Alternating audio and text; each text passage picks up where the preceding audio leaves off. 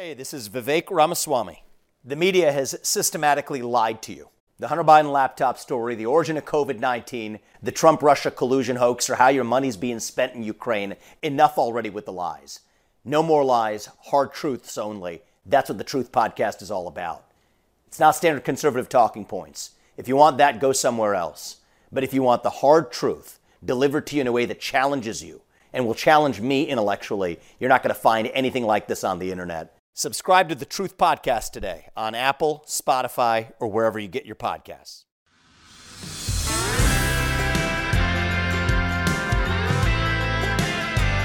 Hey, this is Politics by Faith. I'm Mike Slater. Thanks for being here. Welcome to part 2 of our Christmas Spectacular episode. We had to split it up into 2 parts. I don't love doing that, but we left on such an important moment about contemplating your need to be saved, your need for a Savior, and also the inevitability of death. Think about these 2 things, and I guarantee you your Christmas will be so much more meaningful than it's ever been before.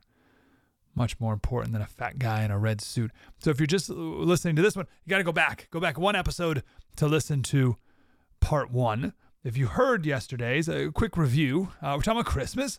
I've been smacked across the face this year by the cheapness of our holidays, the secularization of Halloween and Thanksgiving and even Christmas. Then we shared the gospel message, which is what we should be sharing every day, but certainly over Christmas. And then we left you with the lies that we're told in our world. There's 2 big ones. First, you're great. Maybe not great, but you're good enough. Well, you're better than that guy. You're at least better than that guy. Surely there's someone who's worse than you, right? So just grading on a curve. But therefore, you don't need a savior. You don't need saving. You don't need a savior. It's the first lie. The second lie is you'll live forever. And how that has changed us. This idea that we are immortal. We have pushed death so far away from us that we never contemplate it. And that makes the birth, also death, burial, and resurrection of Jesus, that much less important. So those are 2 things that take away from the importance of this wonderful holiday. I've asked myself for years, certainly before I was a Christian, but even when I was a Christian, why God had to do the whole Jesus born as a human thing. He could have done it any way he wanted. Why did he do it this way? Why did he choose baby? Why make himself nothing? Why do the whole virgin birth thing? Why? Could have done it any way he wanted. Why did Jesus have to become human? Paul Harvey answered that question for me. He told the story of a good man, aren't we all? Decent, generous man. But he just didn't believe all the silly Bible stuff. Yeah, the miracles, the incarnation. So he didn't go to church this Christmas with the family. His wife and his children went without him. He stayed behind, stayed home. And when he was home, a big storm came through and sitting on the couch, and a bird flew into his window. That's never good. You could just hear dunk, right? Sad. And then another bird did. 2 birds. And then more birds just kept slamming into his window. What in the world's going on? So he goes outside. There's this terrible blizzard. And there are these birds all huddled in the snow.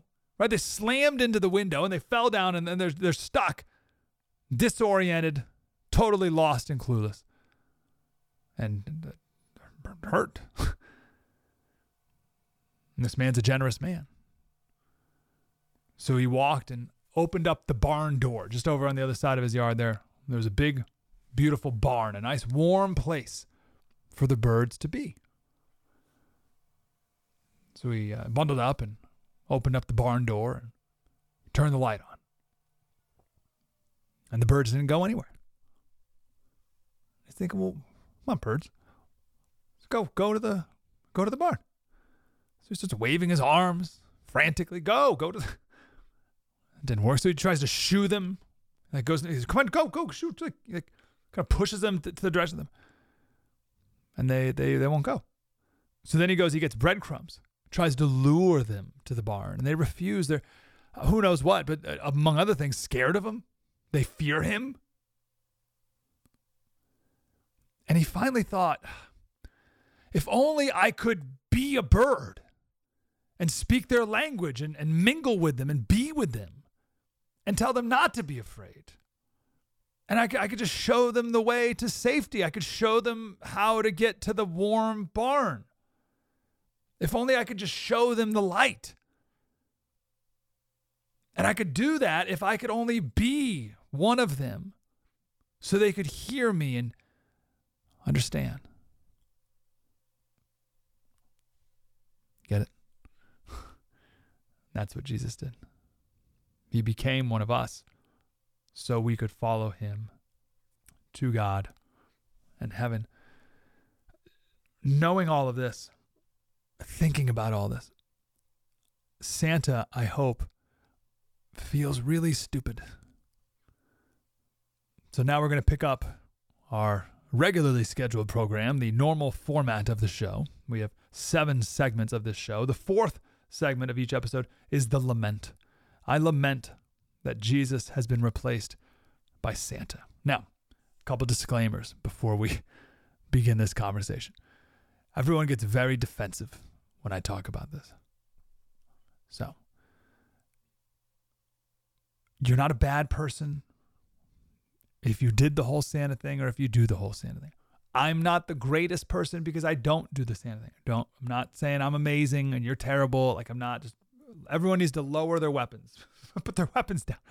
You're not going to hell if you have Santa in your house, right? So this is merely a suggestion. It's all I'm presenting here. An argument that I've never heard. So maybe you've never heard it. There you go. If you have young kids nearby of that age, maybe this is the time to turn it down. There is no Santa Claus in the Slater home. There's a lot of reasons why. You're saying, oh, Slater, you're such a stick in the mud. It's just some harmless fun. He represents joy in the hearts of everyone. What's the problem with kids having some magic in their childhood? Well, a lot of things. First, telling your kid that Santa exists, I believe, sets up kids to deconstruct their faith and reject God later in life. Kids will think that Santa and the Tooth Fairy and the Easter Bunny and God are all things that as you grow up, you grow out of. Oh, sure, I used to believe in Santa when I was a kid because it was helpful for the adults to manipulate me and get me to do what they wanted me to do. And so, of course, I believed in Santa. You still believe in God? As an adult? Wow, you got to grow up, man. Grow out of your silly superstitions. I think when you group all of these things together as silly things that kids believe in, that's setting yourself up for some trouble in the future. Now, let me just jump right out with the fix here. This is such a simple fix. Like, it's such a nice compromise, and I don't know why this is a problem at all. Santa Claus is made up, not real. Either is Batman. He's awesome. Like, Superman's not real. Superman's great. Kids love Superman. Cinderella isn't real, but my daughter Grace knows that Cinderella is kind and courageous. So we can learn from the story of Cinderella, no question. The Grinch isn't real. My kids don't think the Grinch is real. Do any kids think the Grinch is real? Do any parents tell their kids that the Grinch is real? Of course not. It's just a great story with great lessons. That's all. So just leave it like that. St. Nicholas was a real person. Right, we can talk about that in a little bit. But why? I don't understand why you just say Santa Claus is not real, but you neither are a lot of things we all Iron Man's not real. I mean, I don't know, right? But we could still talk about him and learn lessons from them just the same. But I don't know why Santa has to go to, oh no, he's real. You must believe in him. You must, to be a full child, you must believe that he exists. Like, what? Why? Are we like, no, You must believe that Captain America is real. Believe in Peter Pan. You must believe that Peter Pan is real. How dare you tell my child that Peter Pan isn't real? It's like, I don't know what are you talking about. So my issue with Santa is, why even make up a counterfeit version of God? Because that's who Santa is. He sees you when you're sleeping. He knows when you're awake. He knows if you've been bad or good, so be good for goodness sake. But like, why make that up? God is way better than Santa. Again, Santa can be like a little thing over here, maybe if you even want, but God is actually all-knowing. God is actually everywhere. And you don't be good for goodness' sake, whatever that even means. You do it for his sake, to glorify God. Now you may be saying, oh, Slater, there's room for both, Santa and Jesus. You can have some fun with Santa and still know the reason for the season. I guess. There's a lot less margins today. Does that make sense? We just don't have the margin in today's culture. Maybe in the past, when our culture was all about God and Jesus all year long, you could have some fun with Santa this time of year. But when you have a godless culture that never talks about Jesus ever, other than to be openly mocked and ridiculed, you can't then bring in Santa and be like, well, you can do both. Right? We're going to bring in Jesus for one day. We're going to have Santa the whole month, and then Jesus maybe for the one day a little bit. And you're like, that doesn't work. Based on the culture we live in today, you need to err on the side of God only. Does that make sense? About our margins. They're just not what they used to be. So why water it down? The story of Jesus is way better than the story of Santa. Way better. What's the point of watering it down? I think of the old C.S. Lewis line, we are half-hearted creatures, fooling about with drink and sex and ambition when infinite joy is offered us. Like an ignorant child who wants to go on making mud pies in a slum because he cannot imagine what is meant by the offer of a holiday at the sea. We are far too easily pleased. Santa's bright and fat and red and colorful. Sure, but why divert attention from the incarnation of the God of the universe into this world to save us for all of eternity so we can go to heaven? Like compared to Jesus, Santa's pitiful. He offers nothing lasting. Like, oh, but Slater, what about joy? Yeah, Jesus is way better. Name an attribute of Santa that is good, right? Whatever your attribute of, like, Jesus is way better. Whatever attribute you can think of Santa that's good, Jesus is better. Here's the analogy, and I don't know if this works. You can make cinnamon buns out of a Pillsbury can. You can go to the store and for $3 buy a Pillsbury can of cinnamon buns and pop it open and put it in the oven, and that's it. Right? I am offering you some homemade, warm, gooey cinnamon buns, fresh out of the oven, made from scratch, with loads of cinnamon and brown sugar, with this fresh dough. I just made it. It melts in your mouth. And I'm going to put them right next to each other. If all you had were the Pillsbury cinnamon buns out of a can, sure, right? I'm sure it's fine. But when you have this, when I'm giving you the real thing, why would anyone choose the fake, cheap version? Also, Santa's a works-based religion. You better be good. It's a works-based religion. And even if you are bad, your kid still gets the gifts, and they know it. So Santa isn't even truthful. If kids did get coal, then maybe there'd be some merit to that. But every kid gets presents no matter what. Santa shows up once a year. God's with you always. Santa doesn't solve any of your problems. Have you noticed that? Read an article the other day about Santas. And they talk about how they can't make any promises. Santa can't make any promises, right? God does. Transforms your heart and your life. So if Jesus is the greatest treasure in the world, why would you ever dilute it by adding Santa to the mix? And if you think that focusing on Jesus is a killjoy for your Christmas, then you don't know Jesus. I challenge everyone to let your decorations, let your singing, let your giving, let your food, let it all point to Jesus. See what happens. Go all in. Rudolph is a fun song, I guess. So is Joy to the World. So is Holy Night. Oh, come all ye faithful. Hark the herald angels sing. Oh, Holy Night by Carrie Underwood is my favorite song of all time. It's perfection. Try it. Try it. But maybe do no secular Christmas songs this year. Right? Read It Came Upon a Midnight Clear and compare it to Rudolph. And just see.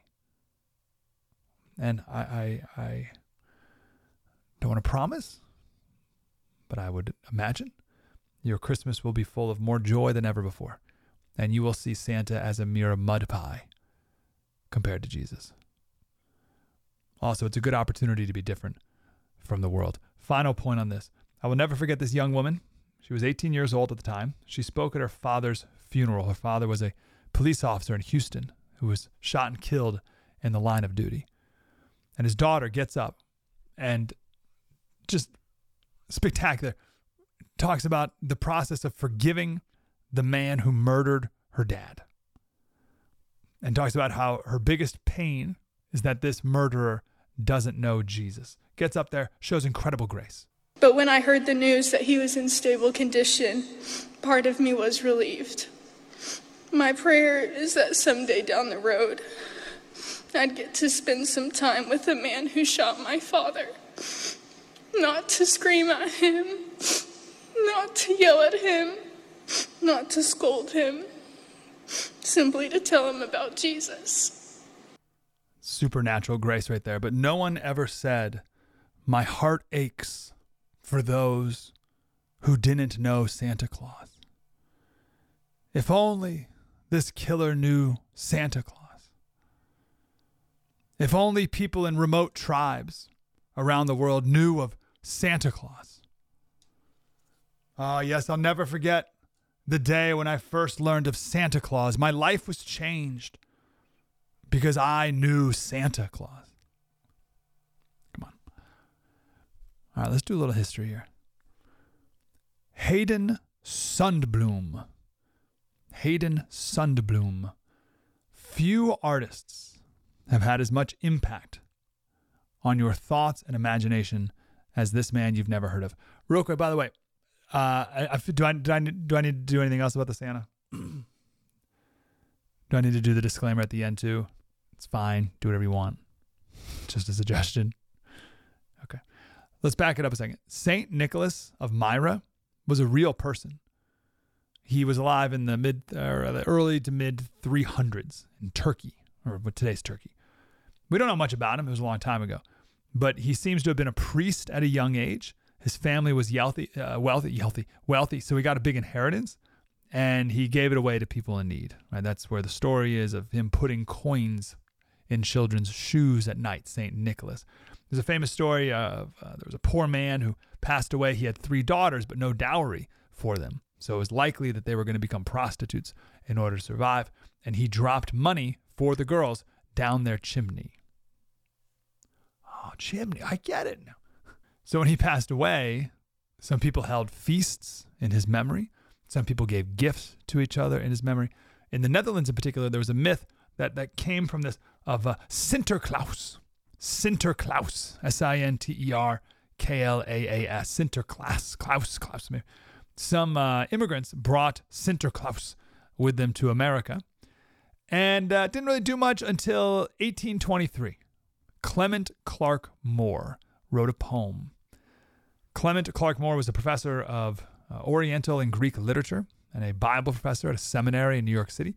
He was also on the board of Columbia University. I'm sure he did a lot of great things. I'm sure he wrote a lot of great things, but no one knows anything about this guy other than the fact he wrote A Visit from St. Nicholas, which is what we call 'Twas the Night Before Christmas, the first line of the poem. That was 1823. He's the one who came up with the 8 reindeer. And he was inspired by the Dutch story of Sinterklaas. This is why again, it goes back to the Netherlands here, right? You with me on the Netherlands connection here? That's why two of the reindeer originally were called Dunder and Bliksem. That means thunder and lightning in Dutch. Dunder and Bliksem is right. It's all Dutch. And now we call them Donder and Blitzen. But then it wasn't until a couple years later, 1931, when Coca-Cola hired Hayden Sundblom to draw Santa Claus for their advertising campaign, which was an absolutely genius move. Hayden's parents were from Finland and Sweden, so he knew of Sinterklaas. And he's the one who really established what we think of when we think Santa. Big, fat, jolly, grandpa-like man, bowl full of jelly, the whole thing. He also drew the Quaker Oats man, which makes sense now. They're very similar. They may be the same person. So the advertising campaign in 1931, which is in the Depression, and sales soared after their first Santa advertisement. The advertising said, "My hat's off to the pause that refreshes." And then the next ad was, "Thanks for the pause that refreshes." So that's Santa. Okay. He ain't no Jesus. The word Emmanuel in church last week stood out to me. Matthew 1:23. They shall call his name Emmanuel, which being interpreted is God with us. Let me quote Charles Spurgeon here. This glorious word Emmanuel means first that God in Christ is with us in very near association. The Greek particle here used is very forcible and expresses the strongest form of with. It is not merely in company with us or together with or sharing with. This preposition is a close rivet, a firm bond, implying, if not declaring, close fellowship. God is peculiarly and closely with us. And he ends this sermon with this. Let us be with God, since God is with us. Again, Emmanuel means God with us. So let us be with God. I give you for a watchword through the year to come, Emmanuel, God with us. You, the saints redeemed by blood, have a right to all this in its fullest sense. Drink into it and be filled with courage. Do not say we can do nothing. Who are you that can do nothing? God is with you. Do not say the church is feeble and fallen upon evil times. No, God is with us. We need the courage of those ancient soldiers who were wont to regard difficulties only as whetstones upon which to sharpen their swords. Ooh, so good. I like Alexander's talk. When they said there were so many thousands, so many millions perhaps of Persians, very well, he said, it is good reaping where the corn is thick. One butcher is not afraid of 1,000 sheep. I like even the talk of the old Gascon, who said when they asked him, can you and your troops get into that forest? It is impregnable. He said, can the sun enter it? Well, yes. Well, where the sun can go, we can enter. Whatever is possible or whatever is impossible, Christians can do at God's command, for God is with us. Do you not see that the word God with us puts impossibility out of all existence? Hearts that could never else be broken will be broken if God be with us. Errors which never else could be confuted can be overthrown by God with us. Things impossible with men are possible with God. John Wesley died with that upon his tongue, and let us live with it upon our hearts. The best of all is God with us. So what do we do? What's in my control? I just want to leave you with the same message I left with you last Thanksgiving. It is your Christmas. I know it can be so hard with family and other people's expectations upon you and upon the day, and nostalgia and paying honor to what was and your family. I would say it's never too late to make Christmas be what you think it should be. That's my encouragement to you. That's it. What's in your control is how you celebrate Christmas.